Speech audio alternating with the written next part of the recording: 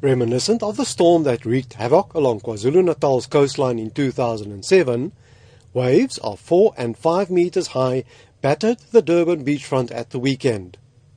The South African Weather Service says this time around it was a combination of rough seas in the wake of a cyclone over Madagascar and springtide.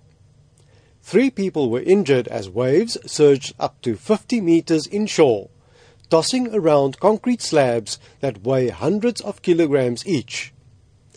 Head of eThekwini Municipality's Parks Department, Tembinkosi Ngobo, has expressed his concern that such rough seas are becoming more frequent, more powerful, and with less warning. The extent of the damage now, it was quite scary. Even now when you look around, the damage on the infrastructure is quite extensive. While the extent of the damage is being assessed, all Durban beaches remain closed for bathing. Acting KwaZulu-Natal Cooperative Governance MEC, Bongi Sitole, says the Provincial Disaster Management Team is working with the eThekwini municipality in dealing with the storm damage and monitoring the situation. The South African Weather Service says the tropical system over Madagascar is weakening. Nonetheless, with the spring tide continuing, Sitole has asked the public to heed warnings by officials.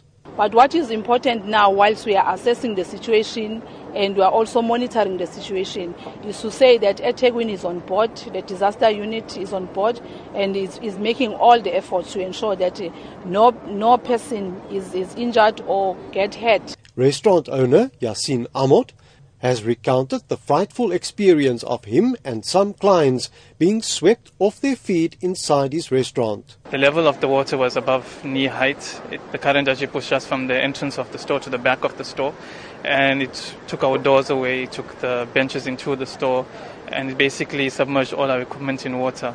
On Monday morning, scores of Durbanites flocked to the beachfront to look at the damage. This is what some of them had to say. I think within a half an hour, 1 hour, I think the whole damage and devastation took place. It was so quick and so fast, very unexpected, but you couldn't see, the signs before that, really. And after all the hard work they do down here with the sandbags and reclaiming the dunes, you can't believe it how the sea moves these concrete blocks. I'm Dries Liebenberg in Durban.